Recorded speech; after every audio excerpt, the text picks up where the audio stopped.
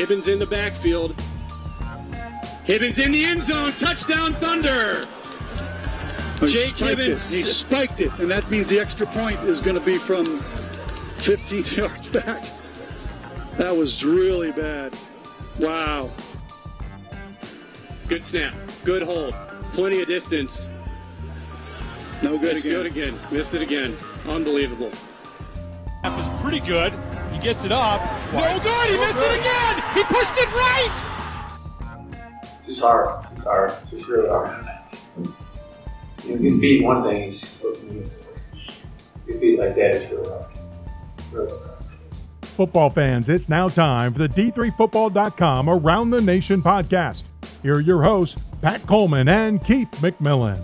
It's the D3Football.com Around the Nation podcast, your twice-weekly show about the largest division of college football. We welcome you to podcast number 266, the one with the Final Four. It's the podcast for December 9th, 2019. Yeah, we had the spike, the flag, the miss, and then the other miss, all of that. You heard that, and then you heard Mike Swider's post-game comments there in the open just a moment ago. A thrilling week of quarterfinals it was. Thanks for joining us on the podcast. I'm Pat Coleman, the executive editor of D3Football.com. I'm Keith McMillan, longtime co-host, former player, and the one of us who was able to make a drive to a game this weekend. I suppose, Pat, you could have driven from the Minneapolis area to the Chicago area, but even if you didn't have to run the show from home this time around, you could have picked the wrong game and missed that all-time great finish. I'm pretty sure I wouldn't have picked the wrong game. But as for me, I watched the end of that Wheaton St. John's game in a coffee shop and narrated it to my family, who could not believe what I just saw. I don't believe what I just saw. Even I stay home sometimes. Okay, I watched that ending in an empty post-game interview room at Salisbury, and I almost got my car locked in an empty stadium. I just didn't want to move from the place where the Wi-Fi was working perfectly while that game at Wheaton was ending. And we could afford to send Keith to a game or maybe put me in a car sometimes, thanks to sponsors on the D3Football.com Around the Nation podcast. And this edition of the podcast is sponsored by Gotta Have It, fanfoams.com, or Gotta Have It is where you find your 3D licensed fan foams of a bunch of schools across the country, including a half dozen schools in NCAA Division III. We still got one of them left alive, the University of Wisconsin Whitewater Warhawks. I might bring that fan foam to Whitewater this weekend, so maybe I'll sell it to somebody. I don't know. This is something, of course, that we have talked about all season being ideal for the tailgate, and I think I will probably just bring this one to it.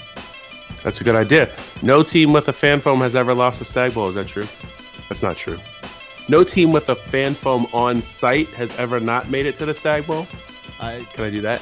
And look, we've been a fan of the product since before they signed on, and now that we've seen it in action, and for the 6 teams who have them, and the rest of you who should, it is a durable product. It's one that you can take to and from the game, and it's something that gives you just that real official, almost professional team feel for something that's D3.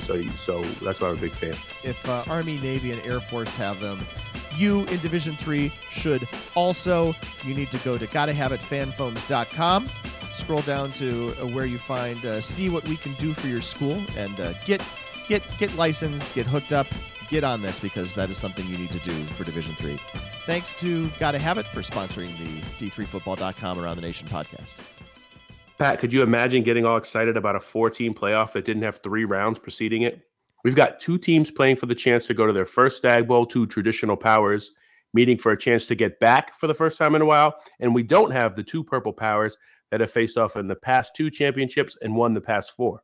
Most importantly, we had games to lead up to our Final Four, and while they weren't all great games, each game featured great performances in a matchup of top 10 teams, and we got one ending for the ages.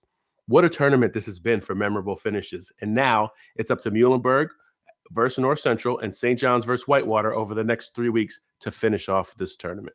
Yeah, that 4-team playoff would probably include just one of the 4 teams we have here in the national semifinals, if that. If we'd started today with just 4 teams, we would have just one of these Final Four. So I wouldn't trade what we have had this season in the past 3 weeks for anything that they have in FBS. I think they know what they're missing by not having a longer playoff, and by they, I mean the fans, but they don't know how good we've had it here over the course of the last 3 weeks. You can still have the meaningful regular season aspect of it and still have a multiple round playoff.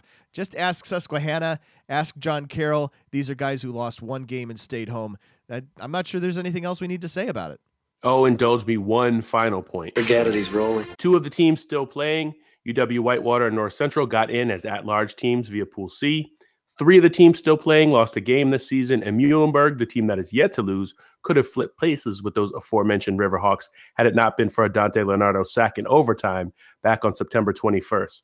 Every team that still has a chance to win the national championship has been challenged, and amazing as they all looked in the quarterfinals, the road only gets tougher from here. The game ball. Game ball. Game balls. Game balls. Game balls. It's time for game balls, and my game ball is going to UW-Whitewater running back Jared Ware. In a game where the Warhawks were asking their offense to do so many things, the most important was some combination of hang on to the football and keep things moving. And by things, I mean especially the clock. Ware, along with Alex Pete, did that. Ware carried the ball 14 times for 110 yards, averaging 7.9 yards a carry, and scored 2 touchdowns in the 26-7 win against Mary Hardin Baylor. And the Warhawks held onto the ball for 42 minutes, 45 seconds. Mission accomplished. Being the resident lover of great defense narrowed my choices this week, and as much as I liked what UW-Whitewater did in holding Mary Hardin Baylor to 7 points, or what North Central's defense did in bouncing back from giving up 52 last week to surrender just 14 to Delaware Valley, I have to go with the Muhlenberg defense. And it wasn't just the raw number, allowing just the 1 touchdown, the first points the Mules have allowed in 3 playoff games at Salisbury. It's the way they did it. Salisbury had option looks and then pass plays built into those looks, and the defensive backs didn't bite. Coach Nate Millen talked after the post-game presser about how the defensive scheme was something the coaching staff borrowed from Kirby Smart at Georgia. He talked in the presser about how much Mike Donnelly, the Duke, and for those of you who haven't followed along, he is the longtime Muhlenberg coach who passed the mantle to Millen and then passed away a couple of years ago. Mike Donnelly respected Sherman Wood so much and talked him up to Nate Millen the first time he had a chance to meet him at a coaching convention. And so Sherman Wood is a Salisbury coach. And to hear him, Wood, praise how well coached and disciplined the Mules were, it was just a nice moment in the post game. The Mules limited the Seagulls, who scored 83 and 62 points in their first 2 playoff games, to just 8 points, 176 total yards, 4 of 17 passing, and 2 of 15 on 3rd and 4th downs. And that's why that unit gets my game ball. And here's Wood talking about Muhlenberg in the postgame. I'm going to tell you something. All the credit to Muhlenberg. I mean, those guys, they were, to me, from a perspective, not just the physical part, but it was prepared. I could see some of the things that we've done all year.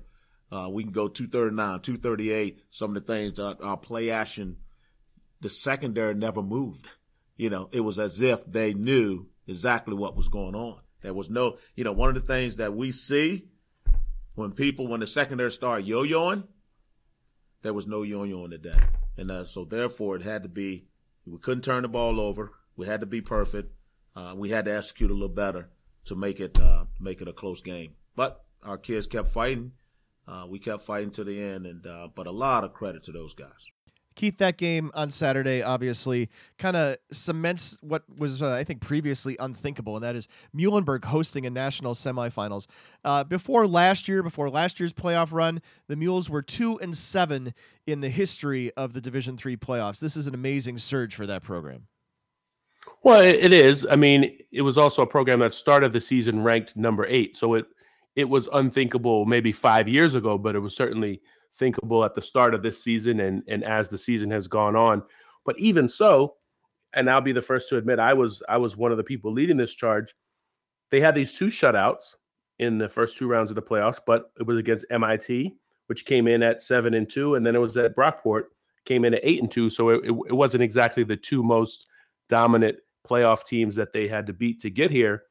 On the other hand, Salisbury's offense had been absolutely dominant. 83-0 in round 1, 62-41 in round 2 against Union, which was an unbeaten team this season. And this is the level of competition that jumps each round. In Muhlenberg, you talk about, Pat, sometimes like Mary Hardin-Baylor's toughest game will be in the first round, and then the second round it might actually be like an easier team than they played, and it's just wacky like that sometimes out west. Yeah. Muhlenberg is getting this progression where the teams are going to get tougher, or have been getting tougher, and will continue to get tougher every week as they go on here. And so this was a big jump up in level of competition to play Salisbury. And it turns out it wasn't the Salisbury offense that was so impressive. It was the Muhlenberg defense. And it was a total team effort. Muhlenberg did a nice job getting up big early in the first half, receivers running open down the middle, sort of as we predicted on the Friday podcast. We definitely talked about how that was the way Muhlenberg should attack, and they should be throwing the ball 2 out of every 3 times. And it seemed to work early, and then they got into a place where they just were trying to nurse that lead, lean on their defense, not give the ball back, give Salisbury too many chances, and it worked out great for them. Nate Milne spent a good amount of time in the post-game news conference talking about how his team prepped for attacking that option. So let's hear a little bit of that. We're fortunate to have played MIT, and one of the games that they had was against Springfield. And so we could kind of take and look. And then Coach David, through his history, when he was the defensive coordinator at Hobart, had Merchant Marine and Springfield in the Liberty League at that time. So he's got in the back of his playbook, which is like this, as you guys on defense know, there's a section on triple option, and he dusted it off and opened it up. And we knew that we were just going to cut it down. There isn't a defense that Coach David doesn't like. And so he said, all right, we're going to chop it. We lined up in pretty much one front the entire day.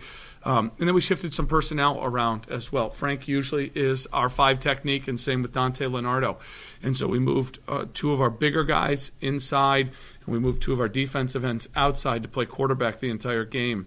And put some of our playmakers in position. Not that Mickey and Cheddar and those guys aren't playmakers, but this guy's All-American for a reason over at the end of the table there. And then just making sure, and the other one that was great this week was we had a quarterback and a fullback who ran it in high school.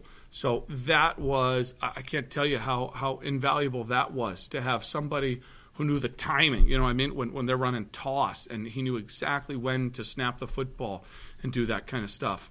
So I think it was Monday, formalize everything, get our players lined up, ready to go. Tuesday, we went in with 1 play call. Wednesday, we made an adjustment off of it.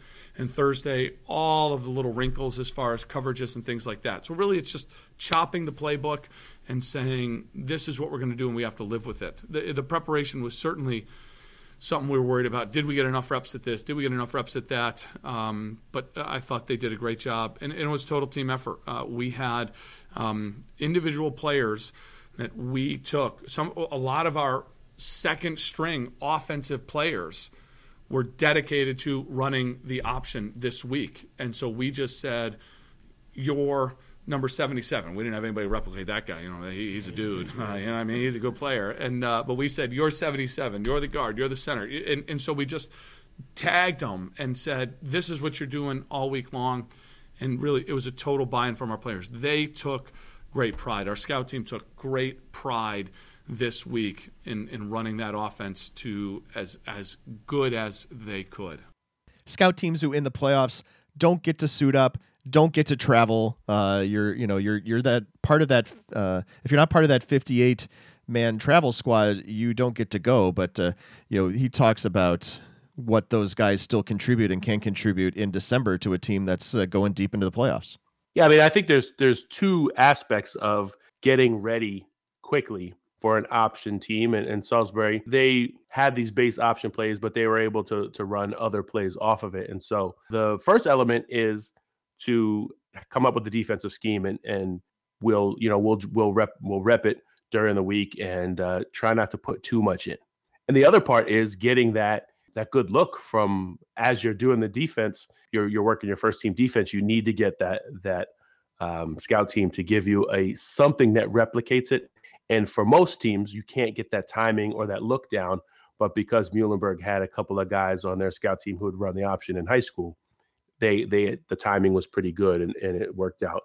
I think the most impressive part, and you heard Sherman Wood talk about this in the postgame, is that this team, within a matter of 3 to 4 days, was so super disciplined that Salisbury, there was one call in the game where it was 14-0, 4th and 2. Everybody expects them to run one of their base run plays, and they threw a fade.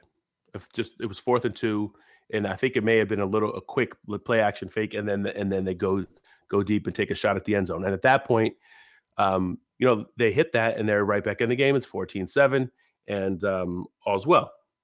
Well, there were 2 DBs back there. The guys, they didn't bite at all, and they break up the pass play, and then Salisbury fans and people online are like, why didn't they just run it on 4th and 2? Well, I think it's a great call because everybody, including everybody online, is expecting them to run it.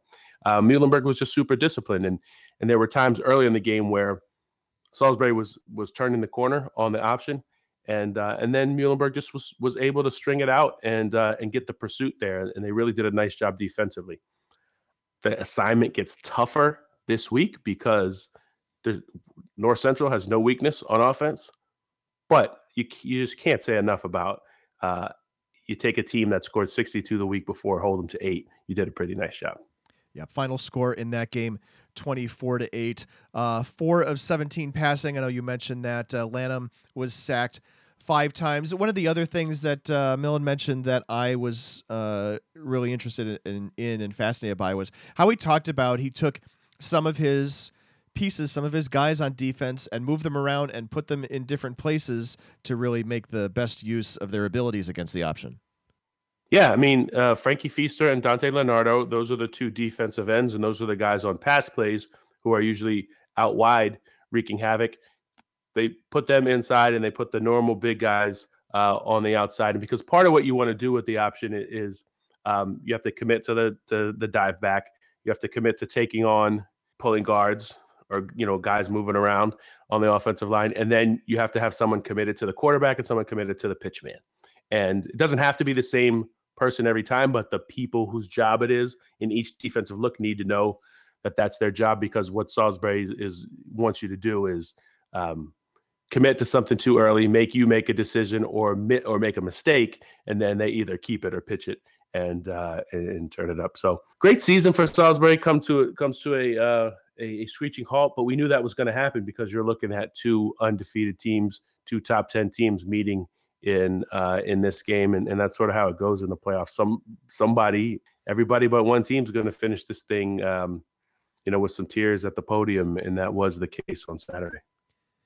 Out in Naperville, Illinois, it was North Central beating Delaware Valley 31-14. Keith, this was one of these games that was out of control or just about to be out of control at halftime. North Central goes into the break with a 22-yard field goal in the closing seconds of the first half. They go up 17-0, and Delaware Valley comes out in the second half, and they have no quit. They get back into the game. They made that a 17-14 game, and it was all North Central in the first half. And looked like it may become a runaway. Delaware Valley hit a big pass play to Dan Allen to get them back in it. Dan Allen is their big star tight end. And Delaware Valley kind of did this in the first round against Bridgewater, where it moved the ball in the first half, but wasn't able to get a lot of points off it. Came out, ran the ball well in the third quarter, then was able to hit some of those pass plays. So Del Valle gets right back in it. You think, oh, okay, now we got a game on our hands, 17-14, and then methodical drive for North Central, eats up a bunch of clock, scores a touchdown, makes it 24-14, and they took control. And remember, Delaware Valley's defense was the second best defense in the country, aside from Wheaton. Both of those teams are in action simultaneously, about 8 miles from each other on Saturday, the 2 great defenses in the country. And so for North Central to put up 31, even though it was a struggle at times, and it was some ways, it seems like a pedestrian number coming off 59 against Mount Union the week before, but it was a really nice offensive game from North Central. Got 9 catches from freshman wide receiver D'Angelo Hardy. Greenfield was back. Andrew Kaminsky, best receiver or leading receiver in the country at the very least. And of course, Brock Rudder, a star quarterback, guy who's been a starter for 4 years and may well win the Gagliardi Trophy leading that offense. So and a great offensive line too. I don't think they have any offensive weaknesses, and it was, for them, yardage wasn't necessarily easy to come by because Del Val's so great defensively. You got the Nobile brothers coming at you.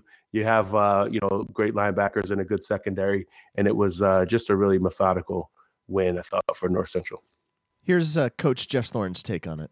Thrilled to continue to play, moving on to the semifinals for the second time in program history, and over a really, really quality, fantastic Delaware Valley team.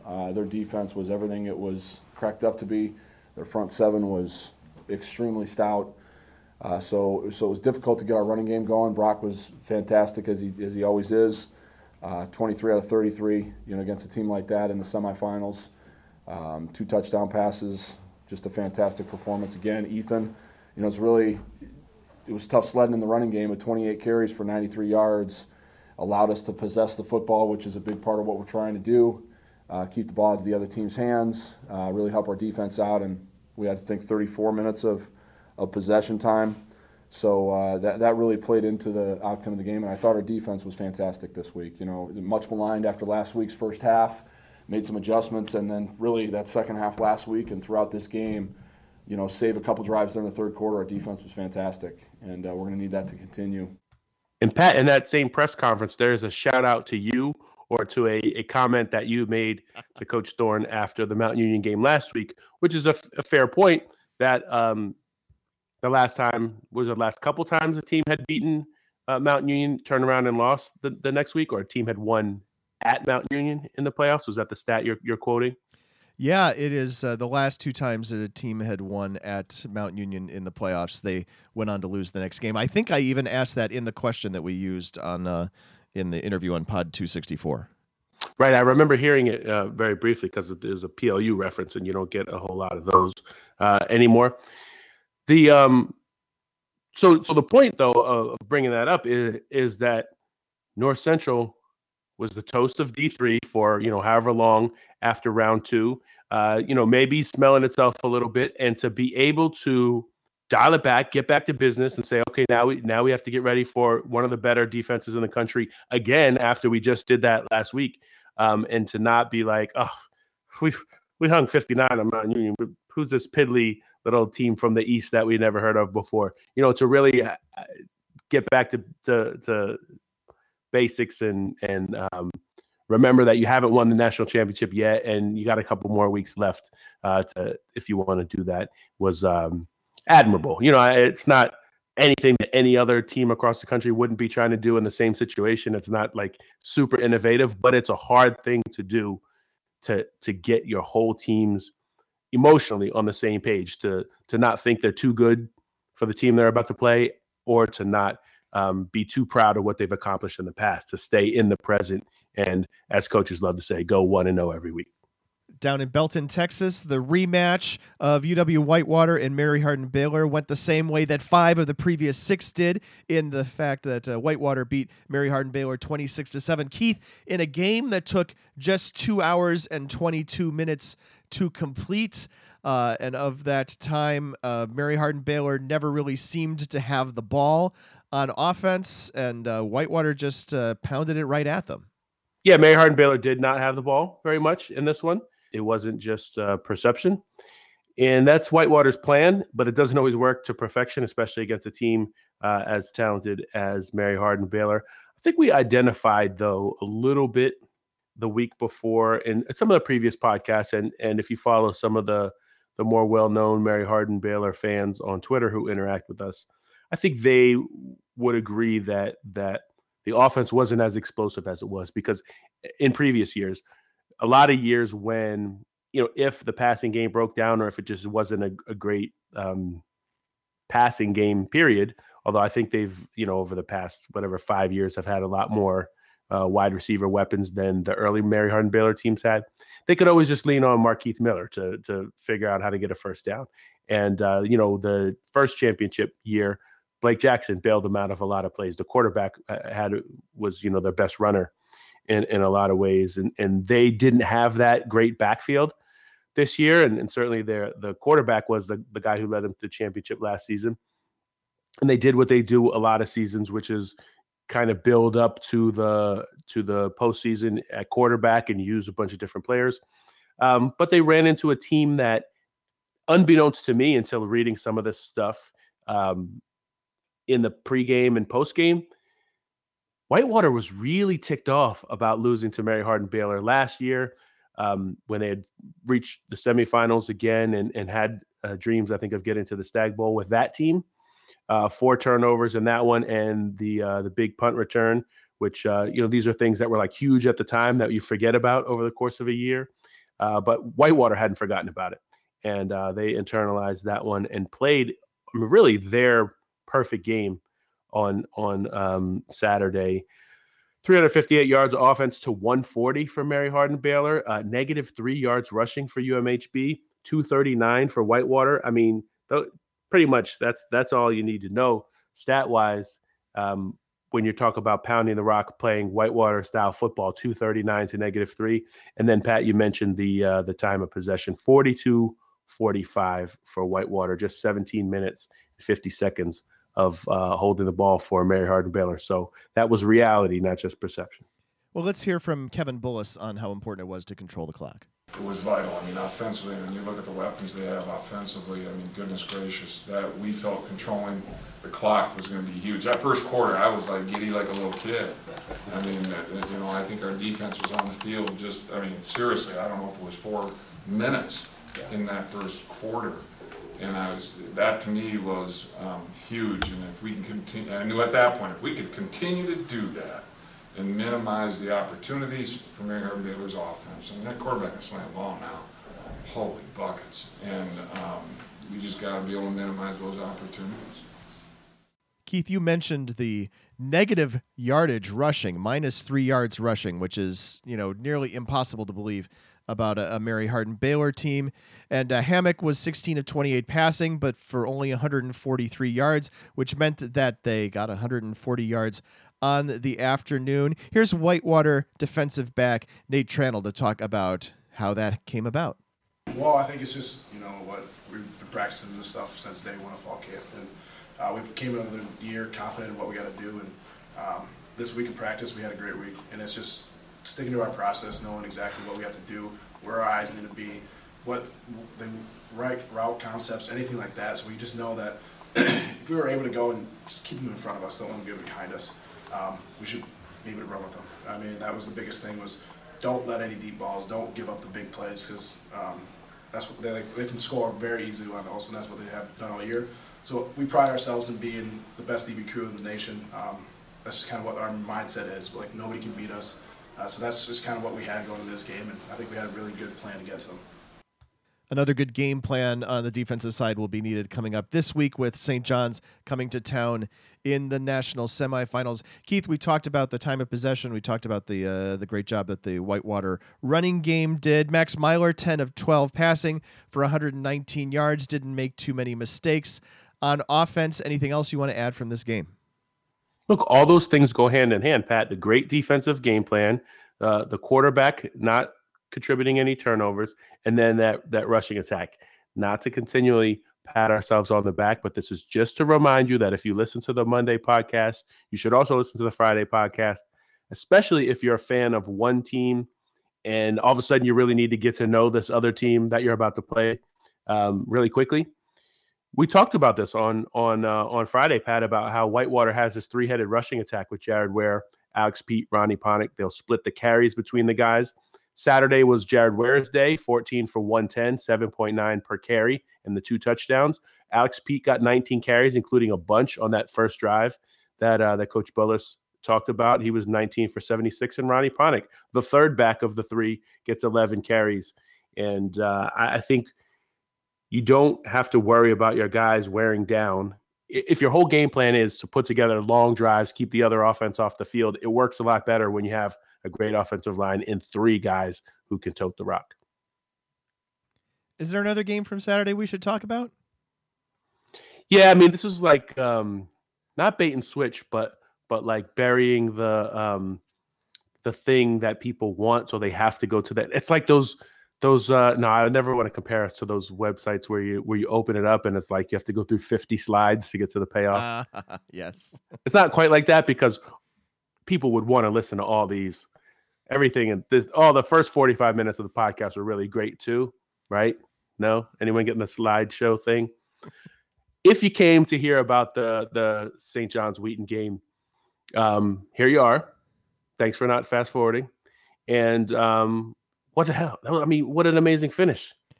Craziness, right? So first off, just kind of backtracking just a moment, right? This was a 21-7 game at the half. And, Gary Fashing knew that this was not going to be the way it was going to end. Even when we were up 21-7 at halftime, I told our guys this game's not over because they're going to mount a comeback. And they certainly did. Fortunately, I'm so proud of our football team because we were on our heels a little bit in that second half, but we never gave up. And Jackson made some great plays, individual plays that got us back on the scoreboard in the second half, and those were really key. And then we made just enough plays on defense and had a little luck on our side at the end there, maybe with a missed extra point. But again, I can't say enough about our players and the way they prepared to get to this point and to be one of the Final Four teams. We're obviously excited and looking forward to next week. I mean, I assume that if you're listening to this podcast, you know that St. John's defeated Wheaton by the score of 34-33. Crazy fourth quarter in which the teams combined for just about half of their points. Wheaton had missed a standard PAT and then, of course, went on to twice miss a long PAT, something that wouldn't have even come up except for the fact, let's see, it's just like, Blake Patrick with the deep bomb from Erdman over the middle puts St. John's on top at the beginning of the fourth quarter. Extra point is blocked. Wheaton comes back, drives 73 yards on 8 plays. Bad snap on the extra point, and the 2-point conversion does not go anywhere. So it's tied at 27 apiece. St. John's comes right back down 2:15 later, very next possession. Erdman finds Kemper for a touchdown. They go up 34-27, and Wheaton just pounds it right back at them. And although people probably know what happened next, I think we're obliged to talk about it anyway. Jake Hibben, the starting center, they put him in the backfield in a Refrigerator Perry throwback, for lack of a better term, right? And he plows ahead on a handful of carries and then finally gets himself into the end zone. And then, as you heard Doug Rothschild, the Wheaton color analyst, back at the beginning of the podcast mention, he spiked the ball, and that is an automatic unsportsmanlike conduct penalty. And the rest is 2 attempts at that extra point, which were both missed. So much to unpack from this game, Pat.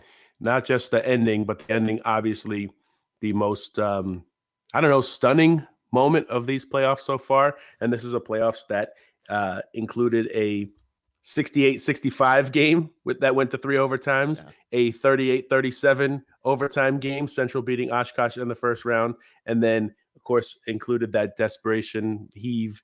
I guess not desperation heave, the last second pass at Mount Union last week. So there's been plenty of great finishes so far in these playoffs, and this was as unexpected and wacky, I guess, for lack of a better word, as any of them. Let's take it back to the minute 14 left. Wheaton is in the midst of this 14-play drive to tie the game, or what we thought would be a drive that would tie the game or give them a chance to tie, or give them a chance to go for 2. They were playing at home. They could have, especially after having the previous mishap with the snap, maybe they decide to go for 2. They get to a 4th and 1 on the St. John's 9. Now, none of this even happens if they don't give it to Hibben with a minute 14 left, 4th and 1. And Hibben is generally he's a center. He's a senior. Wears number 61. They line him up in the backfield. And Rusty Lindsay and Doug Rothschild had the name for the package where Hibben is the fullback. And I can't. It's not coming to me now. It wasn't Jumbo, but it's basically like some name that says, all right, this is a running back and a center in the backfield as a fullback. So they line up in the I. Hibben gets 5 yards on 4th and 1. If he gets stopped there, the game's over. So he gets 5 on 4th and 1, sets him up 1st and goal at the 4. He gets 2. He gets 1. Looked like he might have been in on the 2nd and goal. He doesn't. He doesn't. They give it to him again. So they've given it to the center 4 straight times. He pounds it through on 3rd and goal. You can't blame the guy for being excited. 1, he's a center. How often does he score a touchdown? 2, this is essentially with 9 seconds left. The clock is running. Wheaton is out of timeouts. Punches it in. This is essentially the game tying touchdown that's going to potentially send Wheaton to the Final Four.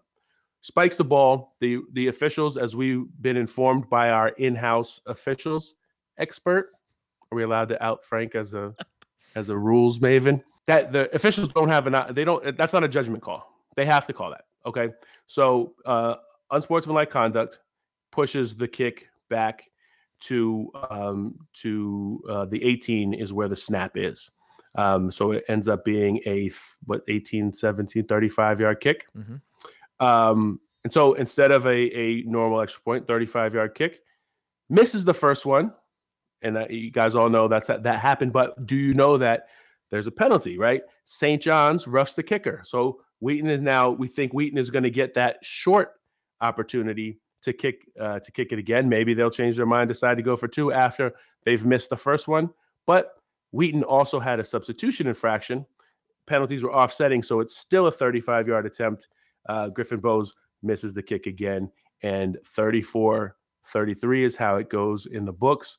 And for a Wheaton program, I mean, maybe we can talk about. I'll let you talk, and then we could talk about this after. But this might have been the best chance that Wheaton's had, and to get so close and to lose in such excruciating fashion really, really has to hurt.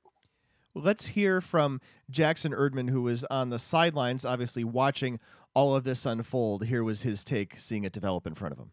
A lot of emotions. The whole time I'm watching the clock, thinking always just trying to think worst case scenario. We scored. Okay, we want to have a plan for offense, what we're going to do. So watching that clock, seeing how much time we get, see them running the ball, so we know they're wanting it down. They don't want us to get it again. So we knew it was going to come down to defense at the end, not even going to overtime or maybe they want to go for 2 anyway. So just having the defense's back, cheering them on, If it wasn't for Erdman, obviously, there would not have been a need for Wheaton to make a last-minute drive to try to tie that game. Yeah, Pat, a couple of amazing things in this game are overshadowed by the way it ended. One was that Gary Foshing had alluded to, the 21-7 halftime lead. Wheaton scored 4 touchdowns in the second half and stormed back into this thing to even make it as close as it was. And then the performance of Jackson Erdman. We heard all week about how great the Wheaton defense was. And in the run game, that defense was amazing. St. John's -12 rushing yards on 12 tries. You don't have to be a math whiz to know that's -1 yards per carry. So rushing, not their best option. Erdman, though, 28 of 41, 407 yards passing, and 5 touchdowns through the air. No interceptions, which are actually 1 interception. But that stat may be as key as the 407 yards. But I think the big thing was they just hit big play after big play. And so as stout as the Wheaton defense was, you saw these playmakers. And again, we've said this several times now on the pod, where these were guys who were sort of unknown commodities at the beginning of the season. Well, now you know who Ravi Alston and Blake Patrick and TJ Hodge are. These are guys who catch 69-yard touchdown passes early in this game. So the touchdowns for St. John's are 20-yard pass to Ravi Alston, 69 to Blake Patrick, 27 to Alston in the second quarter, 54 to Patrick in the fourth, and then Jack Kemper caught a 27-yarder in the fourth quarter as well. So this was a game where St. John's puts it on Erdman's shoulders and their star quarterback, who also may repeat as the Gagliardi Trophy winner at the time we're recording this. We don't know if it's going to be Rudder or Erdman. And if it was somebody besides one of those two guys, it would be stunning. Even though there are 12 great candidates up for it, they put it on their best player's shoulder, and he brought them through, or at least got them to the point where they had the lead and Wheaton needed to drive to tie. And then a little thing, Pat, could you explain this? because you see the term floating around Twitter, and unless you have a deep knowledge of Minnesota D3 history, tell us what Johnny Magic is. Good question. So Johnny Magic, of course, is something we actually really haven't talked about so much lately. It kind of, you could almost say that Johnny Magic kind of died and went dormant in like 2005, but 2003, of course, this is the year that St. John's wins the national championship, right? They beat Mount Union in the Stag Bowl in Salem. Earlier that season, they needed a late field goal to win at St. Thomas. They needed a 35-yard field goal with 8 seconds left to win that game, to get John Ghilardi to his 408th career win, and then he won 409 the next week against Bethel, getting past the record that had previously been held by Eddie Robinson of Grambling State. And and then they kind of run through the playoffs, but and beat St. John's 24-6. There have been like moments and multiple moments in which St. John's is just kind of won on crazy plays at the end.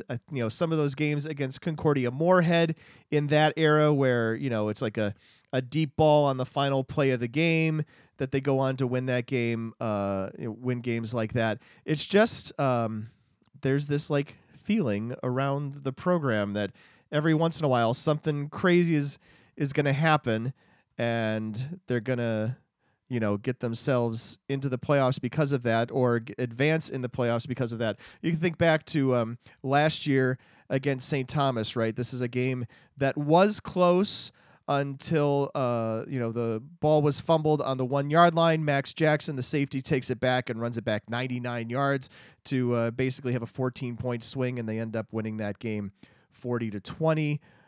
There's just a lot of these little things over the years, and I'm probably not doing a great job of describing it, but that is how it is viewed. And I think there's a belief that it's a real thing. And, when you have that little extra bit of confidence that something crazy just might happen to be on your side.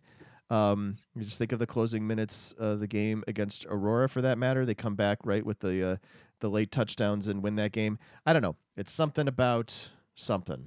I did a poor job at describing that. No, it was. I mean, it's fine. It brought us all up to speed.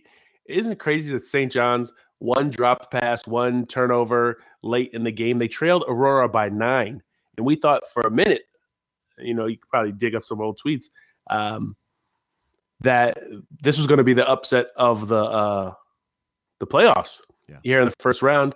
Erdman leads the team to 2 touchdown drives, and in the final 8.5 minutes, and St. John's moves on. St. John's handles Chapman in round 2, out in California. They had to go on the road for that one, and then to go to Wheaton and win, I think, is a pretty big deal. And I don't know what if we had done a batch of predictions just nationally across the country, would you say like 70% of people thought Wheaton was going to win this one? Sure. Let's go with that. Oh, okay. I don't know. Yeah, I mean, I just don't think that for the again, St. John's top 5 program for much of the year, start of the season ranked number 3, has Erdman, crushed St. Thomas in the middle of the season, and then they stumbled with the Concordia Moorhead game, and that's where they fell a little bit in the rankings. But I think they're still the team they were all season, and I was a little surprised that that people didn't give them more of a chance. On the flip side, for Wheaton, this is as good a chance as they were going to get. Wheaton's been a great program, 8 wins minimum, I think, every season, and in the playoffs frequently. The CCIW, because it's a strong conference, but it's in the North region, a lot of times the CCIW champion would eventually have to go through Mount Union. This time, Mount Union's completely on the other side of the bracket from Wheaton. The team that Wheaton's beats Mount Union, knocks them out of the postseason. And even though you have Mary Hardin, Baylor, and Whitewater and St. John still on the side, I think a lot of people going into this week thought this was a chance for Wheaton to get through to the Stag Bowl. And there were even people who thought there may be a little brass bell rematch in Shenandoah, Texas, between Wheaton and North Central, and that is no longer possible because of the way that game finished, but also because of the way St. John's played from the first snap to build that 21-7 lead and to be in position to force Wheaton to have to drive the field, to have to kick the game-tying extra point. That, of course, was a miss.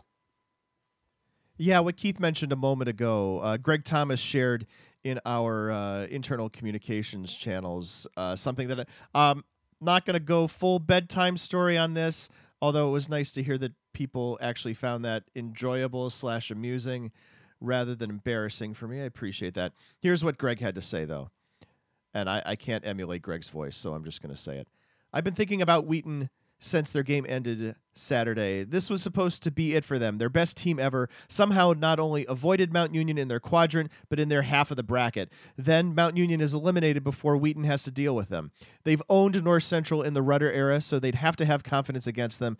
UMHB got knocked out, so they were set to host a semifinal. Wheaton had a singular team in their history right in the middle of a singular postseason, at least in the last 25 years of this tournament. Every star aligned, and then they lose the way that they lost. They'll probably never, ever get another look at the title the way they had this year. The players, I think, will get over it. The coaches on that staff that have been living with the Mount Union, UW-Whitewater ceiling for the last 15 to 20 years know that this was it. That's going to be raw for them forever. Yeah, I mean, Greg says that a lot better than I did or could have. I wonder. I wouldn't be surprised if there are some people at Wheaton who take issue with parts of it, in that, this team may well be back, especially if North Central breaks through to Shenandoah and they win or they make a Stag Bowl. I think Wheaton can look at its rival and say, well, if they can get there, we can certainly get there. But this was a great chance. This may not be the best Wheaton team ever, but it's certainly one that had a path, that had the talent to get it done, and really was in position until just got the double gut punch at the end of that game. I mean, that could not have been a more exciting finish, the way they score and tie that one up, and then for them to lose it the way they lost it. Will be tough for Wheaton folks all around, and it may be the last run. It's always the last run for a group, right? Because you never have the same team twice. You'll always lose some seniors, bring in some new freshmen, and people move into different roles. But the team significantly may look different next season. Well, and so we had two coaches or two teams lose on Saturday, with coaches who, at some point have got to be thinking about the end of their career, right? Does Pete Fredenberg come back for 2020? Does Mike Swider come back for 2020? These are guys who, might choose to hang it up this offseason.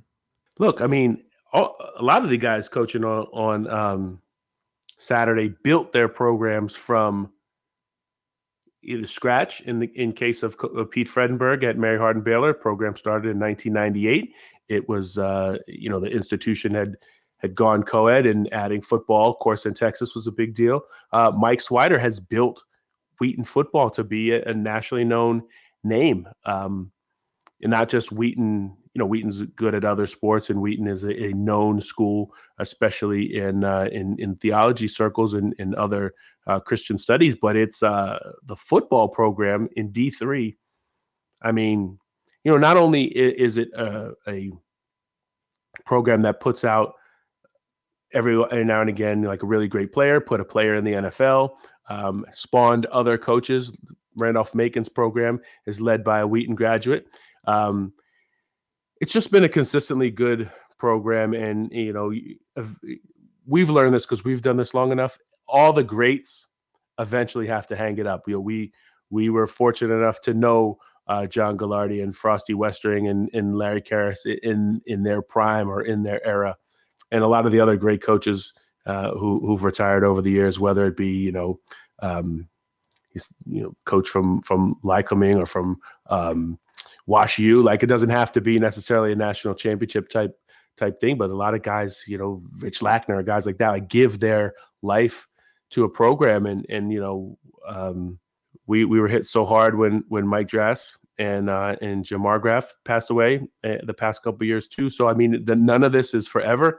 And if Pete Fredenberg and or Mike Swider are able to walk away, Coach Fredenberg gets to walk away with the knowledge that he's built a national championship program. He can look at that stadium on campus and say, I didn't build that, but I built that, and the pictures all around that stadium are all of great moments in Mary Hardin Baylor football history.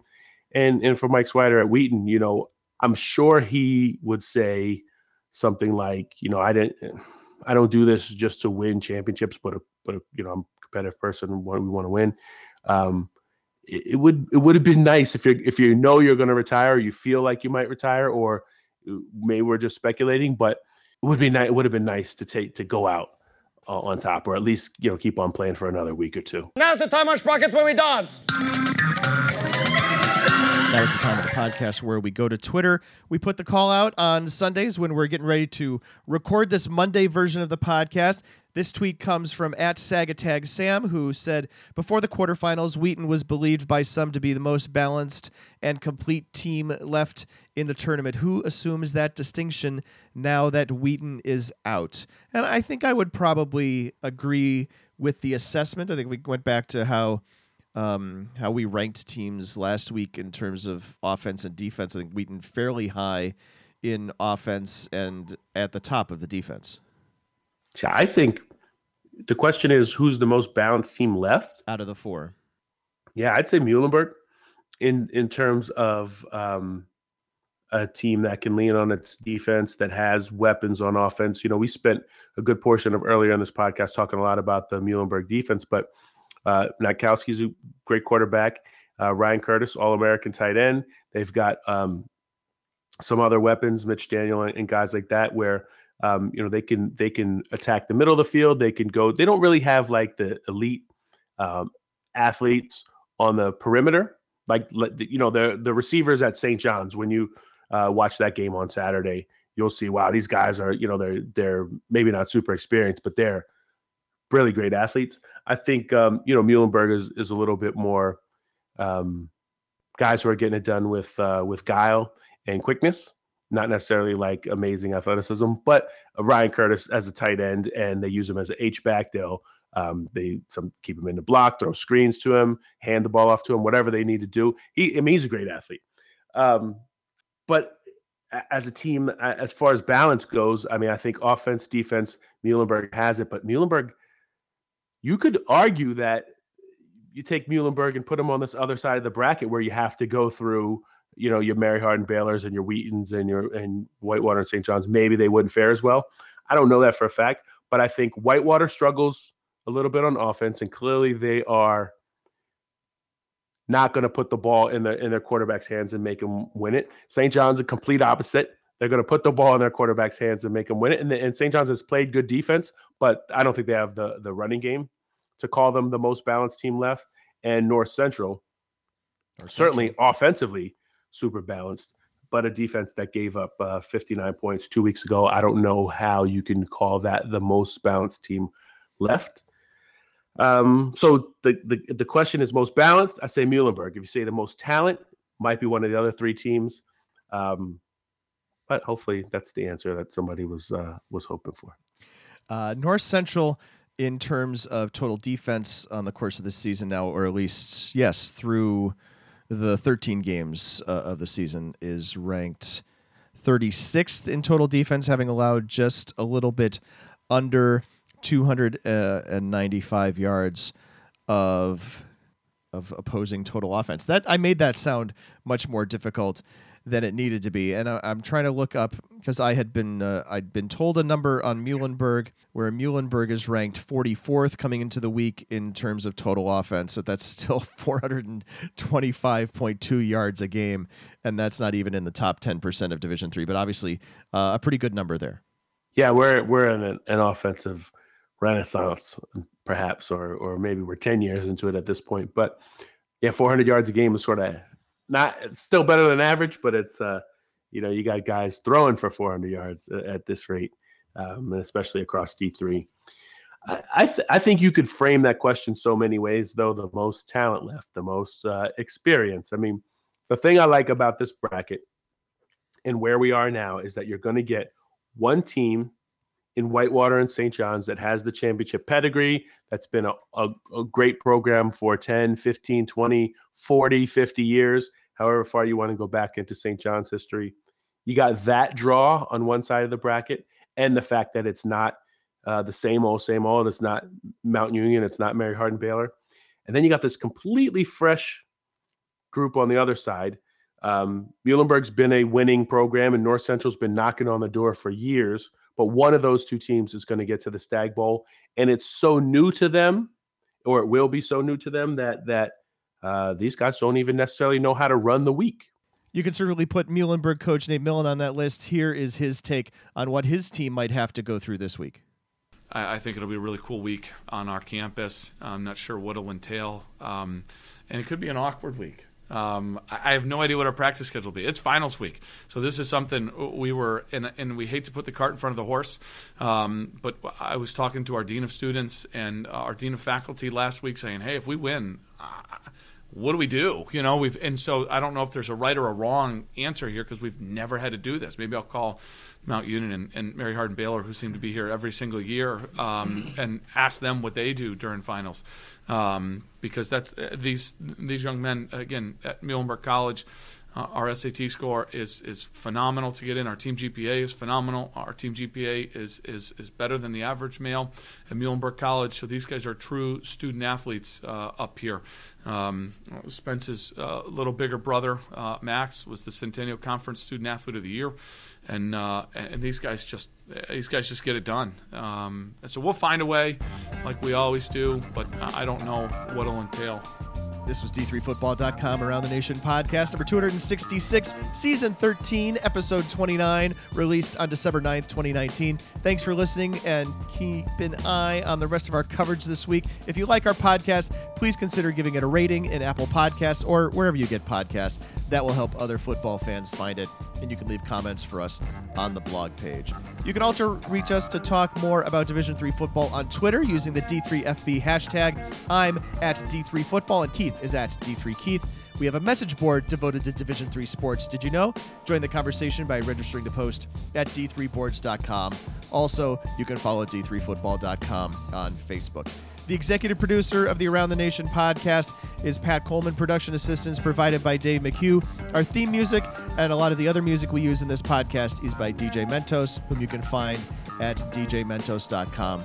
Also on Spotify. We used audio from a lot of different places around the internet on this podcast, so special thanks to the folks who posted their post-game news conferences at Mary Hardin-Baylor, at Salisbury, at Wheaton, and at North Central. We definitely could not have had nearly as complete a podcast without you guys. Also thanks to the Bear 660 in St. Cloud. I mean, we used the clip, but we got it from the St. John's video, so thank you both. And so thanks to everybody for their time and help on this edition of our show. And, of course, thanks to the creator of Around the Nation on D3Football.com and my co-host, Keith McMillan.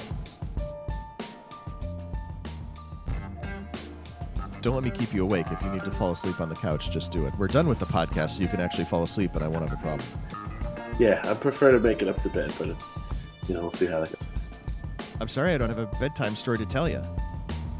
That's it. That's to bring everything full circle. There'll be a time to look at all this stuff and to reflect, but now's not the time.